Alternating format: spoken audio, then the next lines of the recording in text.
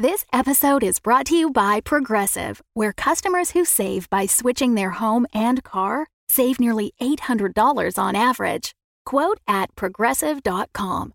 Progressive Casualty Insurance Company and Affiliates. National average 12-month savings of $793 by new customers surveyed who saved with Progressive between June 2021 and May 2022. Potential savings will vary.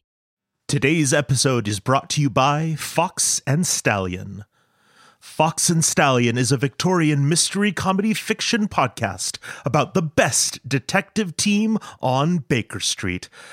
No, not that one. Season 2 will be airing in 2024 and is currently crowdfunding through May 1st. They have stickers, personalized in-universe thank you letters with wax seal, calligraphy, and all of it, and even a tier where they solve a mystery that you send them. They do want me to note Fox and Stallion cannot guarantee the solving of any mysteries, but they will try their absolute hardest for 3 to 5 audio minutes. This show also has everything you could want: jewel heists, asexual detectives, lavender marriages, and a really old cat. You can find and listen to Fox and Stallion anywhere you listen to podcasts, or on their website, 224bbaker.com. That's 224bbaker.com. Tonight's broadcast is brought to you by the company you depend upon for all of your greatest needs, Heart Life. These stories are true dramatizations from our fair city's glorious history. So listen and remember, Heart Life, all the life you'll ever need. Andrew Snidge, a well-meaning lab assistant, is accustomed to being helpless and ineffective. This is, however, his first time being actually tied up. For many people, this would present a certain level of distress. Those responsible for the tying up are currently hoisting him onto the shoulders of 6 of their own well-meaning but ineffective assistants. Idiots! This should come as little surprise, listeners. When we last saw poor Mr. Snidge, he had been taken prisoner by the Science Fair, a thuggish organization of underground scientists whom the dark and seemingly omniscient Dr. Caligari has taken into her employ. Sent to obtain the monstrous creation of Dr. Herbert West, the Science Fair has mistakenly taken Andrew prisoner, while outside, in the next room, the true creation lies poisoned and unconscious. What will become of all of this? Let us find out now. All right, everyone, let's try this once more. Everyone together, lift.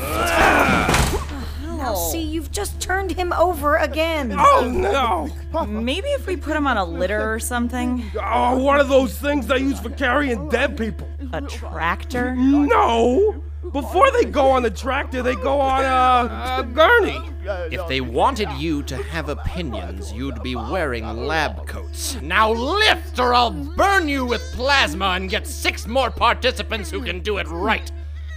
The second placers are waiting outside to come in and get all the equipment. Let's go. Sir, the body back there is moving. I'll go check. You, keep going here.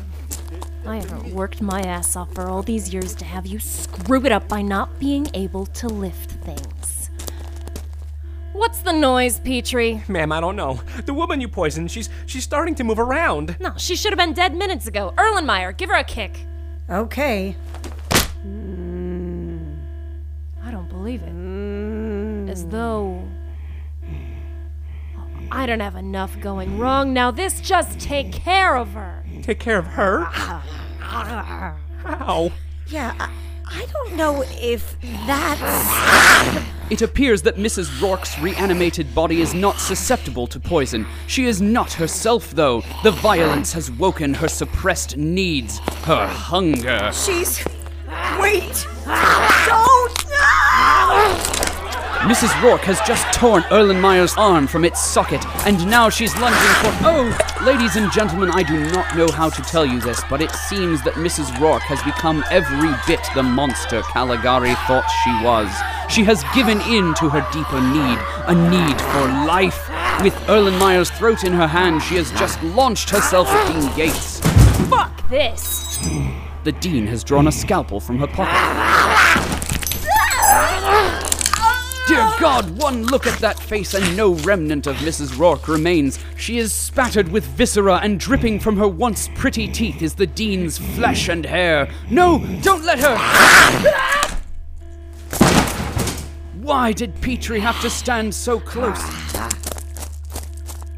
She's gone outside into the hall. It seems as though the flesh of the living is all that will satisfy her.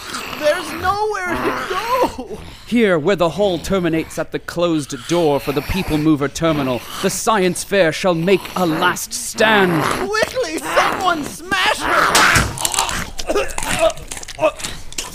We will never know what the professor thought would help. Crying out and being noticed, it seems, is a poor idea at such times. Oh no! All of the commotion has attracted the attention of the people nearby. Heads are peering out from doorways farther down the open hall. We can see two of the city's maintenance operations and logistics engineers scuttling out and looking terrified for a place to go. Farther down is a man in coveralls carrying some kind of club. I knew it. Hold on, everyone. I know what to do. When there's no more room in hell, the dead will walk the earth! It is Simon, driver of the mortuary tractor. Mrs. Rourke has launched herself at Simon. And I will be there to bash their heads in! Wait. She has stopped.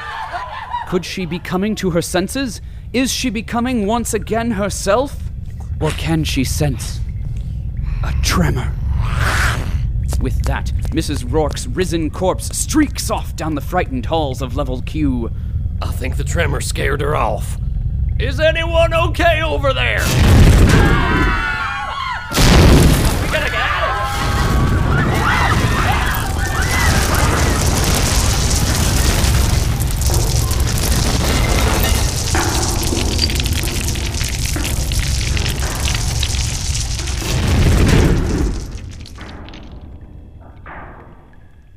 So, tragedy begets tragedy.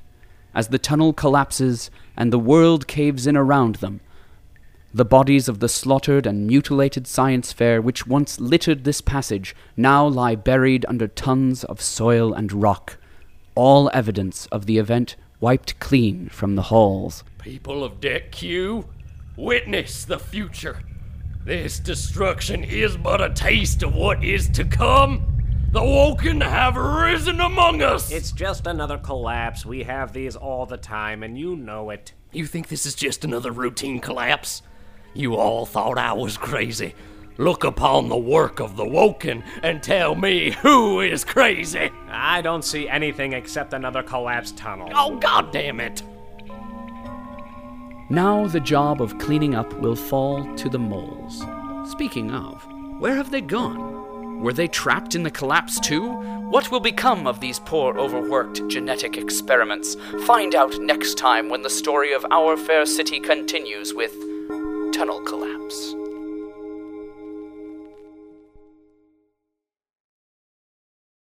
The Fable and Folly Network, where fiction producers flourish.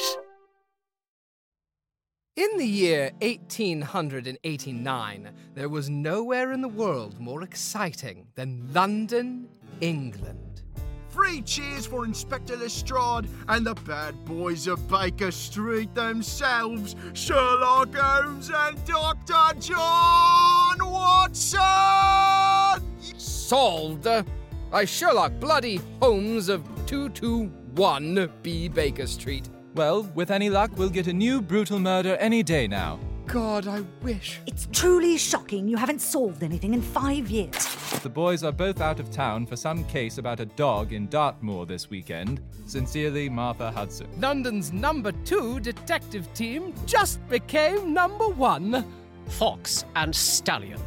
Find us on Twitter, Instagram, and Tumblr at 224bbaker or on our website, 224bbaker.com.